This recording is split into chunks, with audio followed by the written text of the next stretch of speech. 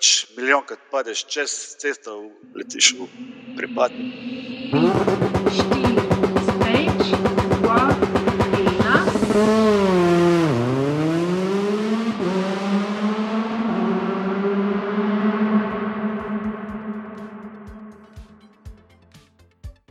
Ta hitri, podcast, ki ljubi dirke. Z vami sem Uroš Morlic, v moji družbi pa lahko poslušate zanimive, znane in manj znane sogovornike, katerih skupna točka so dirke. In pojmo, božično-novoletni prazniki so mimo, so že adijo, januar se je že dobro začel in tudi s tem nova epizoda Ta hitrih. Pa ker ni veliko dogajanja zunaj na dirkališčih, na dirkah, gremo tokrat spet malo v digitalni svet, digitalno dirkanje in online dirkanje. Moj gost bo Mitja Bonča, ki se v digitalnem svetu ukvarja z modeliranjem dirkališč. Med drugim je spravil v simulator, v digitalno obliko, tudi AMZS center varne vožnje na Vranskem, pa trenutno dela tudi en zanimiv projekt, karting steza AMZS centra karting in motošporta Slovenija vas. Pa bova rekla kakšno o tem, kako se sploh lotiti česa tacga, da spraviš poligon iz realnega sveta v digitalnega. Kaj vse rabiš, na kaj moraš biti pozoren, pač v glavnem en tak pregled celega postopka digitaliziranja. Na spletni strani tahitri.si bodo tudi risbe, skice, slike, modeli oziroma veliko bo grafičnega materiala za pogledati si, za lažjo predstavo, kako vse skupaj izgleda, pa si pejte pogledati. To je to od začetka, od uvoda do nas. Če bi kdo rad še imel koledar Ta hitri 2021 s fotkami iz dirk, enih 10 kosov koledarjev mi je še ostalo, so na voljo za naročilo. S tem, kako kupaš koledar, na lep način podpreš tole moje ustvarjanje Ta hitrih. Tako da hvala vsem, ki ste do zdaj že kupili koledar, mi to res ful pomeni, da lahko ustvarjam še naprej. Pa tudi sami odzivi na to, da sem letos dvostranski koledar, ki je na njem 24 fotk, naredil tudi po dimenzijah, še enkrat večji, kakor je bil do zdaj. Tako da odzivi so zelo dobri, pozitivni. Tako da, če ga še nimate, je to zdaj res zadnji čas, da ga naročite, ker pol je to finito za letos. Še preden pa zares štartamo s pogovorom, stisnite še kakšen like Ta hitri na Facebooku, kakšen komentar napišite, dajte kakšno oceno.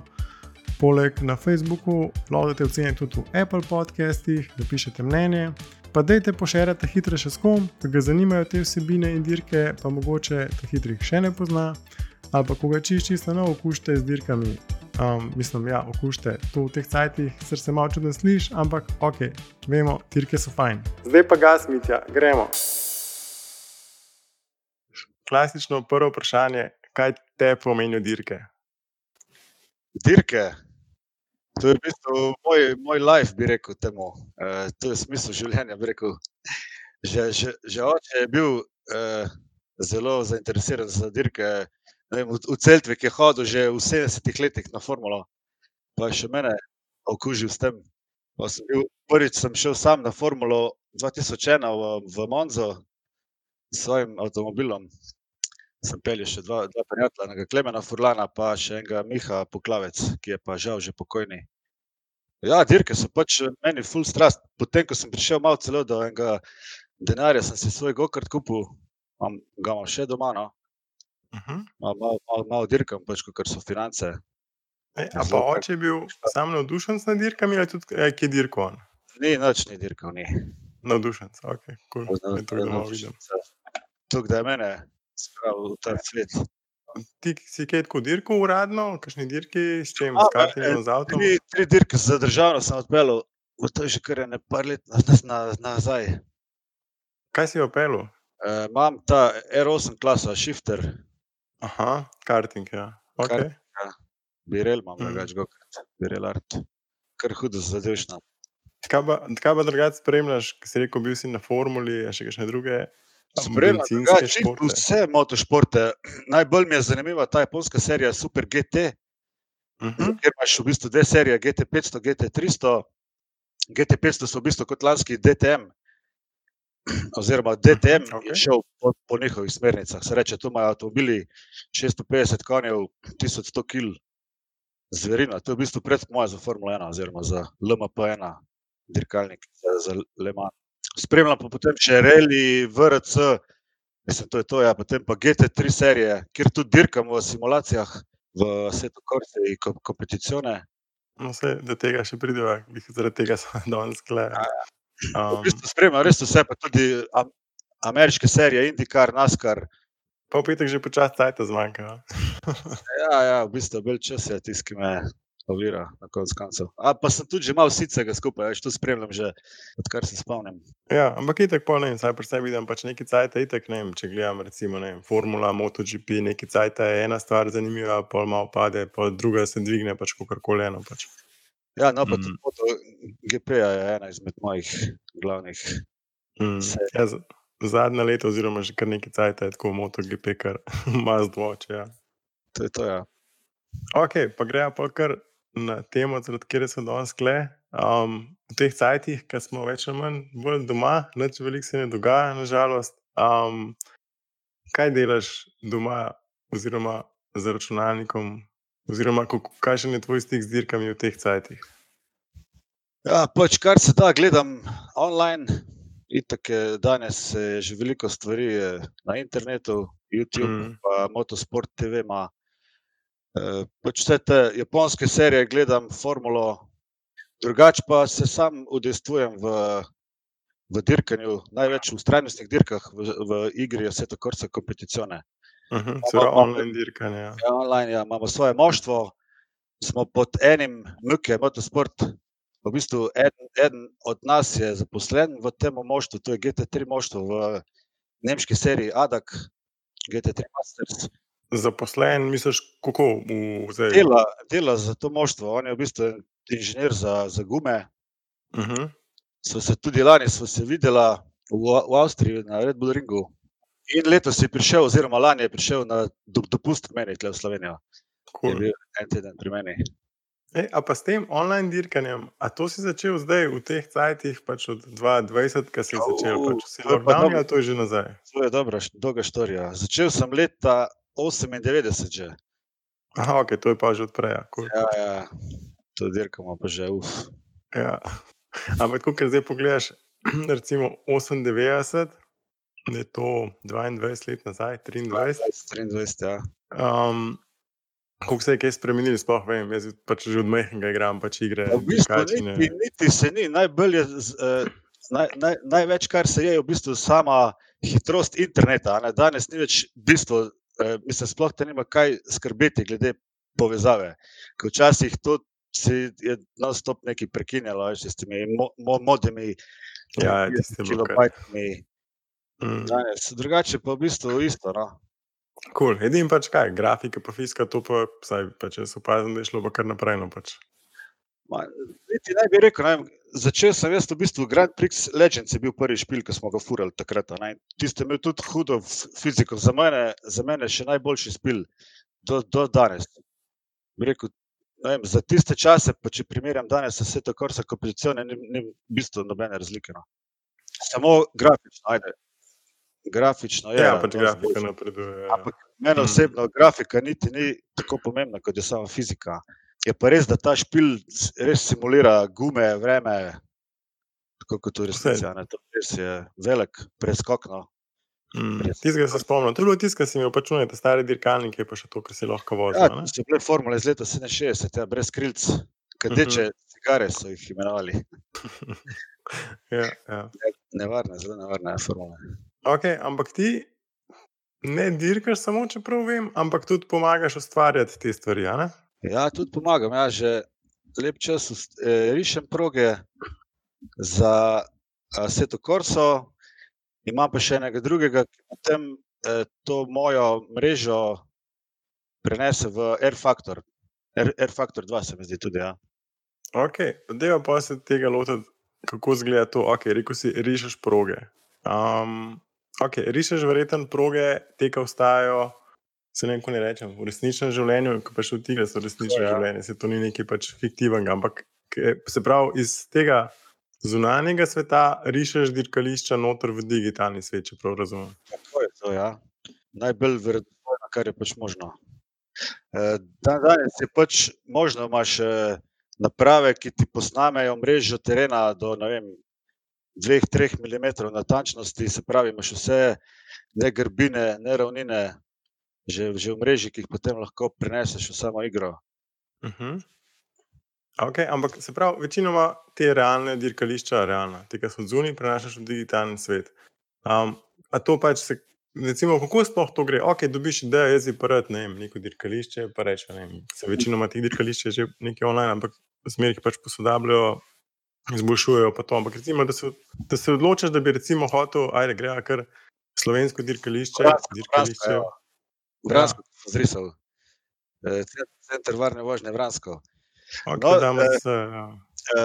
Jaz sem hotel, da bi imel tudi to 3D mrežo, ampak podjetje, ki se s tem ukvarja, je hotelo malce preveč denarja za AMZS, ki je bil sponzor. Potem so mi pa oni dali načrt z višinskimi razlikami, se reče Tloris, na katerih so na vsake toliko metrov urisane višinske. Se reče, na tej piki je toliko metrov, čez 5 metrov je toliko metrov. In potem sem jaz to sliko prenesel v ta 3D program, narisal črte, vse okoli, kjer so recimo meje asfalta. Najprej se jaz lotim samega asfalta. Potem rišem izletne cone, potem rišem recimo končne meje, to so te bankine, bariere, zaščitne gume, na zadnje pa povežem s travo vse skupaj. Okay, ampak čak, a to zdaj govoriš o vizualni podobi ali fizično, ker si rekel pač, ok, prvo si omenil pač višine, se pravi, koliko je neka točka visoka, kako se pač klanc spreminja, pa pač na to gor dodajaš še prav vizualno grafiko, se pravi, kaj je trava, kaj je asfalt. Najprej pač izletne cone, pesek spet obrišeš črtami, nastaviš na višine, nastaviš vse krivine, kakor je potrebno. Na to pač stene okoli, isto vse na višine točno. Ampak kaj, to greš pač kaj, si pogledaš, kako tam resnici zgleda, oziroma po kakšnih fotkah, videotih in pa to preneseš. Ja, tako je. Od Vranskega sem pač dobil lepo sliko Tlorisa, kjer je vse vrisano, in potem sem po tistem risal. Šel sem pa tudi tja, seveda, in se poslikal, naredil sem tažen 500 fotk, da sem imel pol za nek orientir. Pač več, kar imaš, bolje je. Ja, itak, ja. Je pa zelo dolgotrajen postopek, recimo za Vransko sem porabil, dobro leto dni. Ampak tako, imaš kakšno ceno, koliko ur dela je to, recimo? Okoli, približno, čez 1000 ziher. Za motegi, ki sem ga zadnje delal, je bilo skoraj 2000 ur. Pa več kot 2 leti dela. Delam pa samo jaz vse sam. Ok, se pravi, ko dobiš material, se pravi, fotke, video, pregledaš, noto našaš, se pravi, od teh fizičnih lastnosti dirkališč do grafike. Poleg tega je pa še treba v Photoshopu narisati vse teksture za vse, recimo asfalt, robnike, zaščitne ograje, stavbe. A pa to lahko recimo s fotkami se kaj pomagaš, da iz fotk ven vzameš? Ja, s fotke vzameš, ampak to so take, bi rekel, default fotke, to ni kot fotka, težko povedati, kakšne fotke. Vem, kaj misliš, se pravi, pa čist neka tekstura, sam slika. Recimo neskončne fotke bi temu rekel. Recimo, za pesek mora biti neskončna. Pač, ko prideš na rob desne strani, se mora leva stran slike prekrivati z desno. Ja, da se nadaljuje, da pač narediš teksturo naprej. Da lahko potegneš, ali je to pač 1 meter, 3 metre, karkoli pač je. Cool. Teh fotk pride recimo v približno, od 50 do 100 na progo. Pač manj, ko jih je, bolje je. Gre se tudi za optimizacijo same proge. Ker je treba vedeti, pač, da ljudje nimajo vsi najboljše stroje. In računalnikov, ja. To je ta vizualen del. Kaj pa fizično? Se pravi, ok, prej si že omenil višine dirkališča, se pravi, da so te nakloni, pač kako se pač dirkališče, kako bi rekel, pele po 3D mreži. A to kaj, to imaš tudi program, ki noto našaš pač prav koordinate v prostoru, ali kako to izgleda? Ja, to imaš, v bistvu je 3ds Max oziroma Blender je še eden, ki ga uporabljam. Rišeš, recimo potegneš črto, imaš pa XY za točke in za vsako točko pač določiš neko lokacijo. Potem, ko imaš recimo te črte, si z enim drugim, se reče modifier, po angliško, narediš mrežo ven z tega Na to pa nalimaš teksturo iz Photoshopa. Rekel, temu se reče pol UV mapping. Ok, se pravi, imamo pač fizičen del, pol teksture gor daš, Tako. se pravi, da pač tudi vizualno že izgleda 3D prostor. Pa še bistvo na koncu je, da vse skupaj pravilno poimenuješ, ki potem sam engine špila to prepozna, a ne, to ve, kje se voziš, a je to asfalt, a je trava, a je neka ovira. Ja, ampak to mu ti poveš, se pravi, ne vem, tole je asfalt, pa recimo, ne vem, zdaj recimo Vransko ima nek takšen grip, pol na dirkališču pač poznamo, pa se spreminja, mu tudi poveš. Tudi lastnost, ja, z imenom ti določiš, recimo ti v enem fajlu določiš, recimo jaz imam špil zahteva road, R-O-A-D, in pol ti lahko spremeniš recimo road A, road B, road C, pa ti v tistem text fajlu določiš road A ima recimo 100% gripa, road B ima 95%, tako naprej, ne. Ok, in bomaš tudi pač verjetno neki odzuni, ker če zapelješ ven, neki je trava, neki je pesek, različne stvari lahko pol določaš. Recimo grass, G-R-A-S-S, to so neke rezervirane besede, bi rekel temu, kot pri programiranju. Ja, ok, štekam. Kaj pa recimo, pol kaj imaš asfalt, recimo imamo pač tudi na dirkališčih oziroma kjerkoli, se je pač asfalt, ni to čist ravna plosko. A lahko tudi ti določaš, ne vem, da je kje kakšna luknja na stezi, recimo, veš tam, ne vem, ki so bremzani, ki se naredijo pač razne luknje pa to. Točno to je, recimo zdaj pri Vranskem se mogo tu vse ročno, bolj ko imaš podrobno mrežo, več lahko se s tem igraš. Recimo to imaš, ne vem, trikotnike na 5 cm ali pa še manj, potem se pa lahko igraš s tem. Ampak je treba vse ročno, da se nekako tudi z enimi takimi forumi, bi temu rekel, ampak to še zmeri ni realno, zato pa je najbolje, da se res naredi ta 3D sken terena, tisto imaš pa potem v nulo, tako kot v resnici. Kot sem rekel, imaš podrobnost terena imaš na 2-3 centimetre, v bistvu full, vsako luknjo se vidi in ta 3D sken potem ti preneseš notri. Ampak tudi ta 3D sken, to ni tako, da pač dobiš sken in ti klikneš eno tipko in si prenesel, verjetno ne moš vse. To je taka mreža trikotnikov, bi rekel, kako bi rekel, kar nekaj, no, vse skupaj. To treba potem vse še oblikovati, urediti. Pa ko govoriš mreža trikotnikov, kaj misliš s tem trikotnikov? Se pravi X, Y, Z, ali kaj, da povežeš točke? Ne, recimo, če bi gledal tloris z vrha dol, vidiš trikotnike, en zraven drugega. Recimo, tako sem dobil mrežo trikotnikov za Twin Rim Motegi progo, ki se je naredil in je imela recimo samo proga, asfalt, vse okolje je imela, meni se zdi, da 300 milijonov trikotnikov. Aha, se pravi, to je pač od ene točke do druge točke, pa če gleda v 3 dimenzijah, se pravi, kako se spremeni, ne vem, višina gor dol, recimo, oziroma levo, desno, gor dol, če prav štekam. Ne, to gleda samo z vrha dol progo. Samo z vrha dol. Se pravi 2D čist. Ja, 2D, tako je, 2D čist, z vrha. Ja, v bistvu, če gledaš z vrha, je pač pol so trikotniki, če gledaš z višine. Tako, ja. Okay. In potem, ko imaš ti to celoto, potem pa treba to z enimi postopki prenesti v neko, bi rekel, bolj optimizirano obliko vse skupaj, ker če bi imel 300 milijonov trikotnikov, to ne bi noben špil pognal, ja. Mislim, noben hardware. Pa treba spraviti to recimo na nekje enih 5 do 10 milijonov. Ok. Sedi, a te slike pa to lahko jaz kaj dobim, da prpneva spodaj pod pogovor, tako da si tudi pol lahko in jaz in ostali malo predstavljamo, kako točno to zgleda. Imam to vse shranjeno še. Cool bo prpela spodaj, ja. Ok. Kako se dela, ja. Se pravi, ok, to pa zrišaš, daš noter koordinate oziroma parametre, se pravi fizične podobe steze, daš gor asfalt, pesek, travo, okolico. Gledalce, recimo, ljudi. Gledalce, za teh cajtih, ker ne si biti več gledalcev na dirkah. Cool.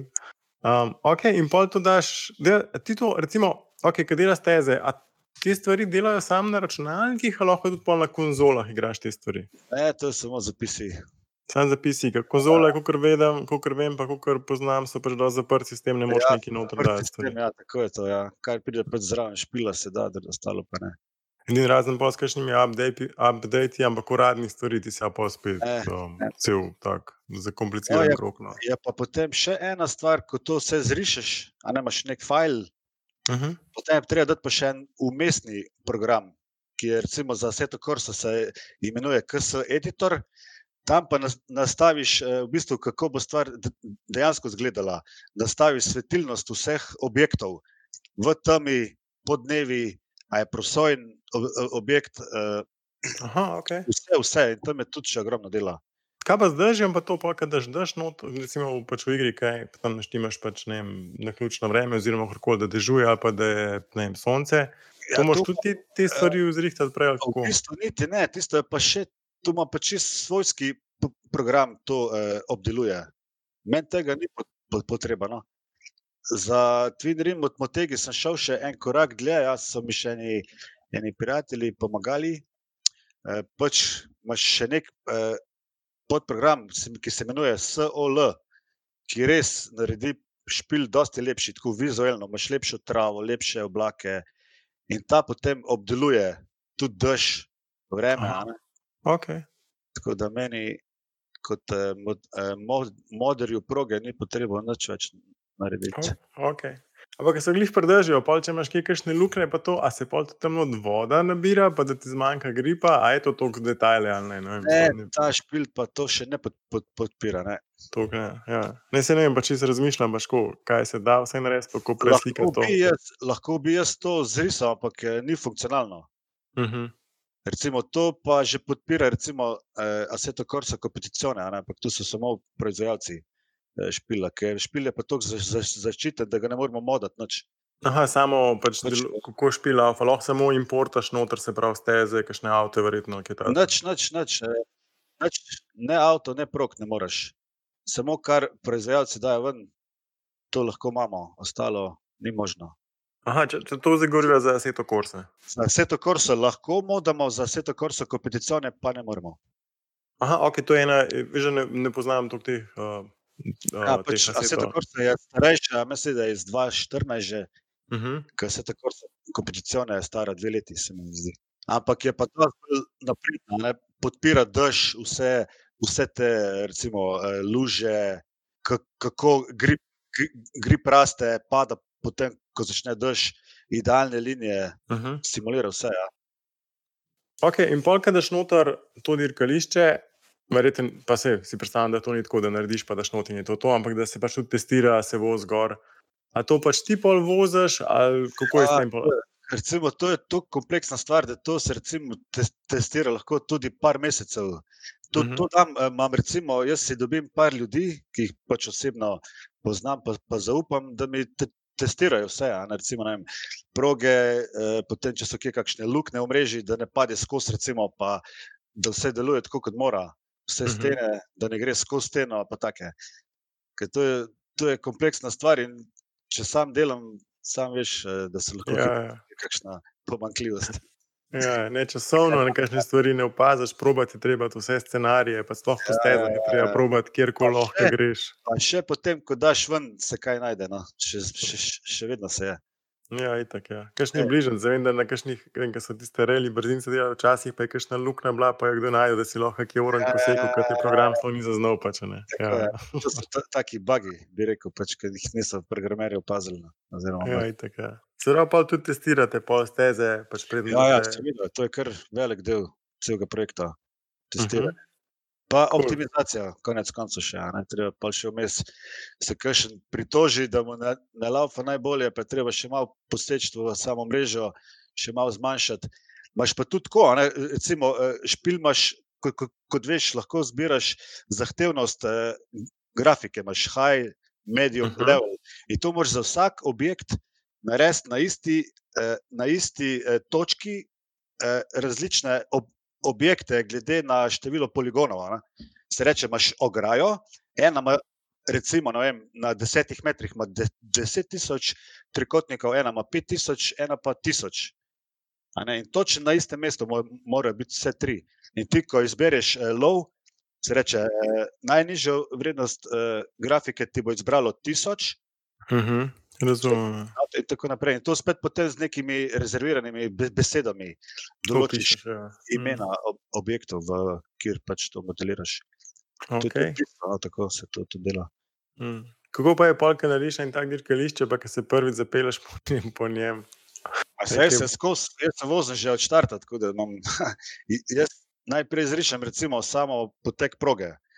Se reče ceste in potem to vse stestiram, pač milijonkrat padeš čez cesto, letiš v pripad. Ja, pač ni nič, ja.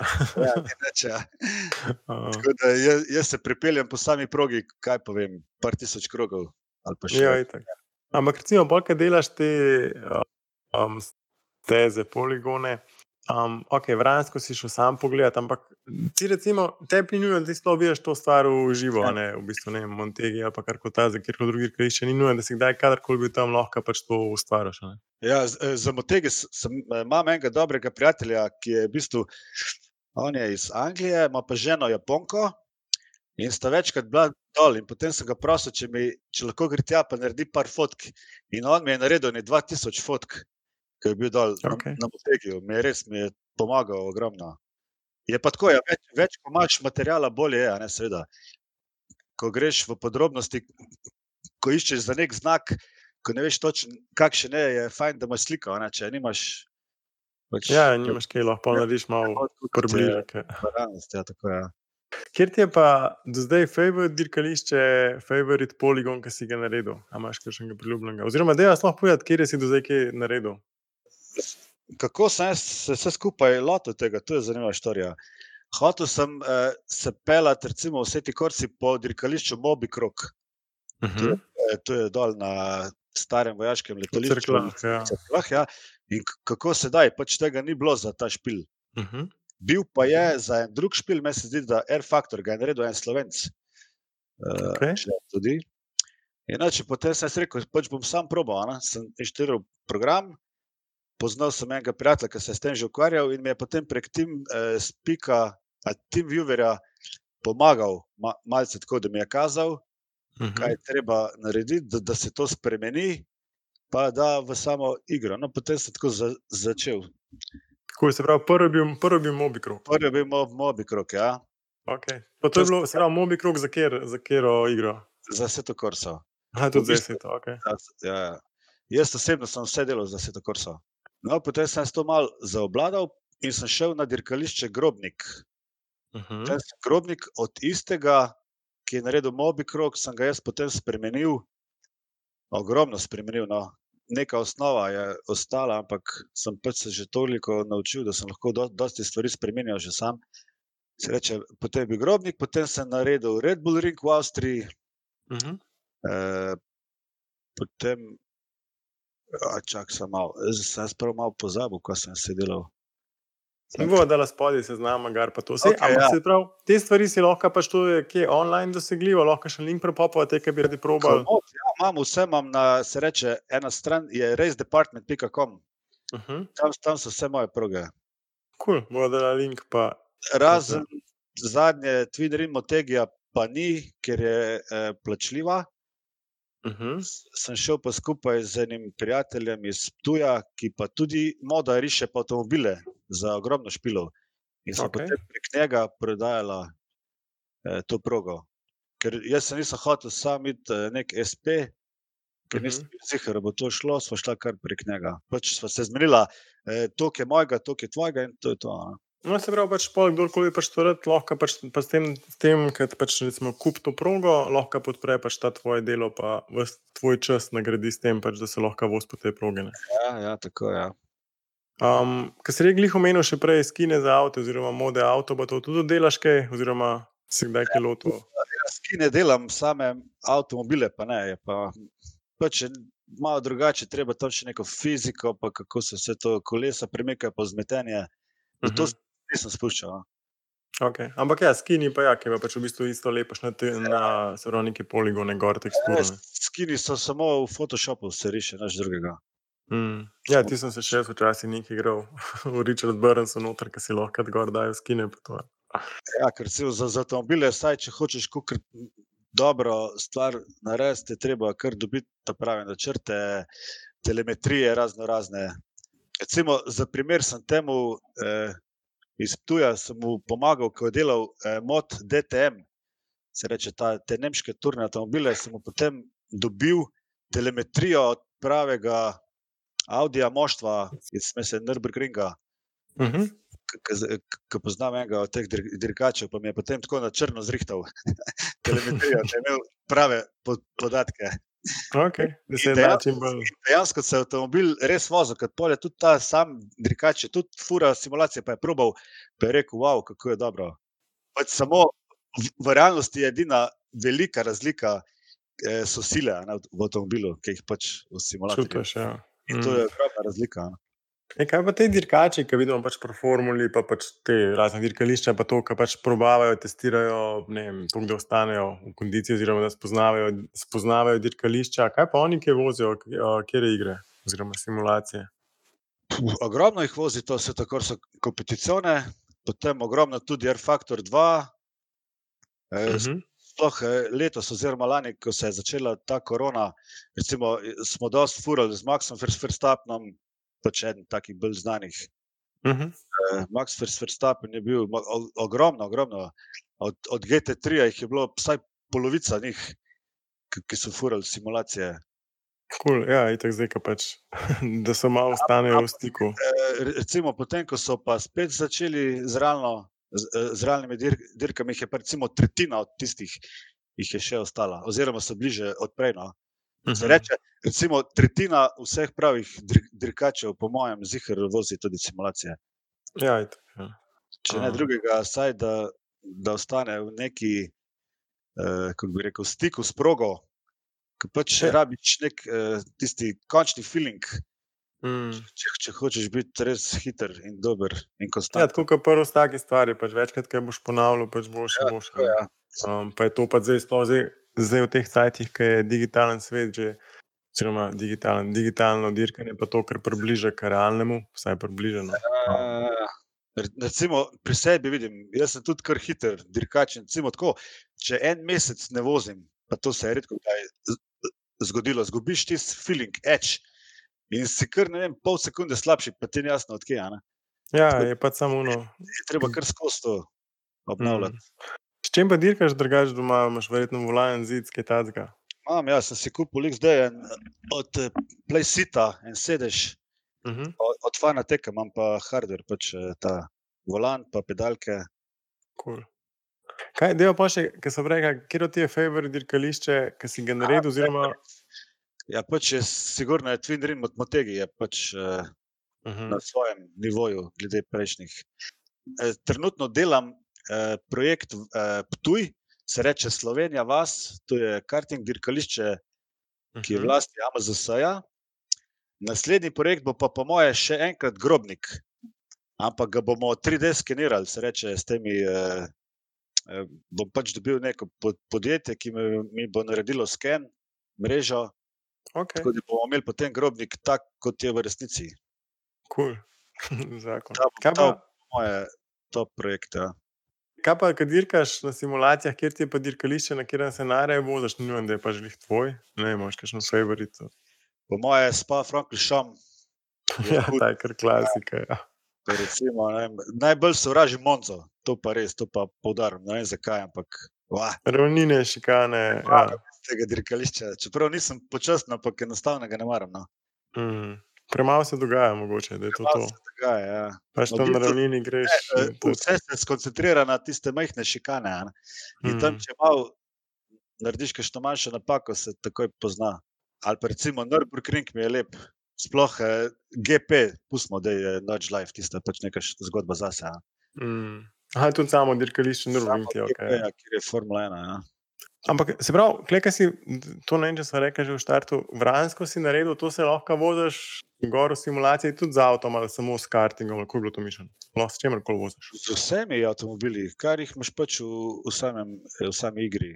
Ja, Vransko pač, se pravi, to je bilo to, kar je bilo slovensko državno prvenstvo v kartingu, ki se je vozilo v resnica, ne, si pač naredil pistvo, ne, sem tukaj. Ja, pač sem naredil 7 verzij pač tudi so oni zahtevali karting, potem imaš neko, kjer imaš pač te razni poligoni varne vožnje. No. Aha, ok, celo gor vse. Mislim, Ja, celo vse, pa tisto plast, kjer drsi, ki je kao voda, no sem tudi to naredil, da je drseča take stvari. A pa to se da probati, cel Vransko, ali kako je s tem? To tudi lahko dosegljivo vsakemu. Ja, jaz sem njim prodal v bistvu, ampak sedaj imajo to že ljudje, ne vem, so oni dali tu ven, da se zdownloada, to pa ne vem o tem. Ok. Sam pa moje bil je link.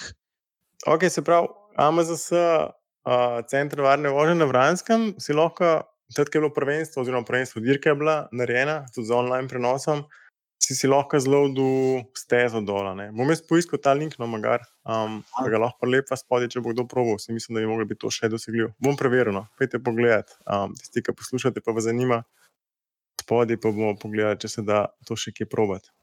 A po mojem se da, ne, ko pride enkrat pač online. Ja, ven. Ja, to je ta internet, ja, kada še enkrat nekaj ven, ja. Ali pa uploadaš potem, pa ni več skrivnost. Ja, ja, zaenkrat je več tako, ja. Po moje je bila, tako, ja, sigurno. Sem gledal dirko, ja, sem si jo gledal. Aha, tudi sem videl, ki je bil online prenos, ja. Ja. Tako da, se upam, da se bo še kaj naprej na tem delo pa škoka. Vseeno je tako drug feeling, ko se voziš, a se voziš po Vranskem, a se voziš po Mobikrogu, oziroma po Gaju, ali se kaj se rekel na Ptuju. Znanih dirkališčih, ja. Ja, tudi tako recimo, kjerkoli, ko se voziš, ne vem, ta dirkališča, pa ko si enkrat že bil tam, čisto drugače gledaš na njega, isto ne vem, ali pa ko gledaš filme, pa vidiš to sceno, ko so snemali tam pa tam, tam sem pa že bil, isto je pač pri igrah, ne. Ja, malo tak, ne vem, feeling je bi rekel tamo. Ja, tisto, ko vidiš, aha, čak, tako je bilo v resnici in pa gledaš te stavbe, se to zgleda isto kot tam, to je pa tudi tako narejen kot tam, tako pa čisto občutek, ne. Je cool, evo, mislim, da smo zajela malo tega bistva, kako pa kaj se stvari iz realnega sveta prenašajo noter v igre, v simulacije, v digitalen svet. Če bi kdo rad probal, bojo spodaj linki, kje kaj, kako, zakaj dobiti. Kakšne slike, ja, tiste slike, predvsem, to tudi mene zanima, kako tako zgleda modeliranje pa vse skupaj. Kako se začne in konča. Pa, a če bi kdo kaj, ki bi se rad temu malo pridružil oziroma ga zanima, kam se lahko obrne? Ne vem, na tebe direkt, ali imate kakšen page, klub, karkoli tacga? A misliš glede modeliranja? Ja, glede modeliranja pa teh stvari ali pa dirkanja. Dosti ljudi se obrača name, pač jaz sem kar tako, dokaj znana osebnost, poznajo me že, kot so rekli, čez 20 let, tako da vsi vejo. Če kdo kaj rabi, tudi Slovenci se že dosti obračajo name, sprašujejo, a bi to naredil, a bi tisto naredil. Čeprav zadnje čase imam res bolj malo časa, sem dobil otroka, imam 4 leta star počko. Ja, pa s tem delaš še to povedati, da to ni tvoja služba, to modeliranje. Drugače sem jaz, sem v bistvu električar, elektrotehnik, pa programer tudi, po poklicu. Ja, ok, to je pa pač, to je v bistvu tvoj hobi, da ne tako zgleda, da ti to zdaj to... To je moj hobi, ja, tako je, to je čisto hobi. Ok. Sem prosto čas. Cool. Pa v bistvu bom še kar lep čas potem nadaljeval s tem mešaninom. Ja, to so pač te stvari, ki te zagrabijo, pa ki te ne spustijo. Ja, ne, pa tudi vidiš, da je nek odgovor, pač ljudje vidijo nek potencial, so zadovoljni s tvojim delom. Že to te potem vleče naprej. Ja, sploh, ko vidiš te pozitivne odzive. Tako, ja. Cool. Hvala ti za pogovor, bova prilimala stvari spodaj na pageu. Hvala tebi, da se dobila končno po dolgem času. Ja, jaz se upam, da čim prej, da se tudi tako uživo, ki vidimo, pa rečemo kakšno. Ja, po moje bo tam do, recimo, ko bo konc zime, potem se bo šle stvari na bolje, po moje. Takrat pa pač online dirkamo, pa je. Hvala ti, lepo se me. Hvala tebi, adijo. Evo, cool. Meni je bil to zelo zanimiv pogovor, upam, da je bil tudi vam, pa da ste zvedeli kaj novega, da ste se mogoče navdušali, da bi tudi vi probali kaj ustvariti ali pa vsaj pogledati, kako to sploh izgleda. Na spletni strani tehitri.si lahko najdete veliko grafičnega materiala, fotke, risbe iz različnih faz postopka digitalizacije, nekaterih dirkališč, ki jih imite na redu, pa si pojte pogledati malo za občutek. Pa ko smo glih po občutkih, A ni lušten, ker na steni vidiš kakšno hudo fotko iz dirk, da te navdihne, ti da malo motivacije, ker imaš težek dan, da ti nariše nasmeh na obrazu. No, točno to naredi tudi koledar Ta-Hitri 2021. Enih par kosov je še na voljo, pišite mi ali na mail info@tahitri.si, lahko mi tudi direkt privat sporočilo pošljete na kakšnih socialnih omrežjih, pa naročite svojega, preden jih zmanjka. Sem res zelo hvaležen vsem, ki me podpirate, tudi z nakupom koledarja, res hvala. Kakšen je ta koledar, zakaj imaš 24 fotk za 12 mesecev, pa to, da pride v lepi škatli do vas, vse to si lahko preberete na spletni strani tega podcasta, tudi vse fotke z koledarja so tam gor, da jih lahko previdite, kdo vse je gor. To je to za danes, za tokrat, za zdajle. Hvala vsem, ki boste pošerali tale pogovor, stisnili kakšen like, napisali kakšen komentar ali pa dali kakšno oceno na Facebooku ali pa v Apple podcastih, da bomo lahko veselo dirkali še naprej. Hvala za poslušanje, hvala, da ste v družbi Ta-Hitri. Rišeš, ja, recimo potegneš črto, pomaš pa XY za točke in za vsako točko pač določiš neko lokacijo.